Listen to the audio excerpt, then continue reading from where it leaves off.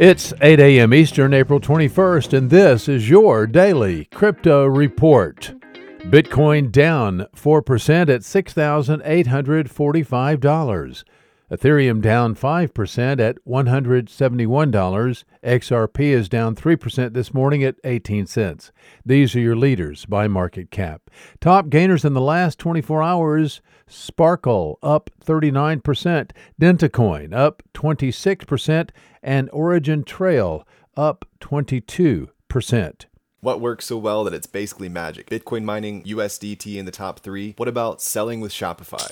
Shopify is the global commerce platform that helps you sell at every stage of your business. From launching your online shop to, did we just hit 1 million orders? Shopify is there to help you grow. From their all-in-one e-commerce platform to their in-person point-of-sale system. Wherever and whatever you're selling, turn browsers into buyers with the internet's best converting checkout, up to 36% better compared to other leading commerce platforms. Sell more with less effort thanks to their new AI solution, Shopify Magic. My favorite thing about Shopify is no matter how much you want to grow, they have the solutions you need to take control and level up your business. Shopify powers 10% of all e-commerce in the US and millions of other entrepreneurs across 175 countries. Plus, Shopify's award-winning help is there to support you every step of the way. Businesses that grow with Shopify. Sign up for a $1 per month trial period at shopify.com/DCR, all lowercase. Go to shopify.com/DCR to grow your business, no matter what stage you're at. Shopify.com/DCR. Today's news. The United States-based Blockchain Association has filed an amicus curiae brief in support of Canadian messenger Kik amid the firm's legal battle with the Securities and Exchange Commission. The association asked the court to deny the SEC's motion for summary judgment and to decide the case narrowly. The association wants to avoid casting doubt on cryptocurrency projects that have yet to appear before the court.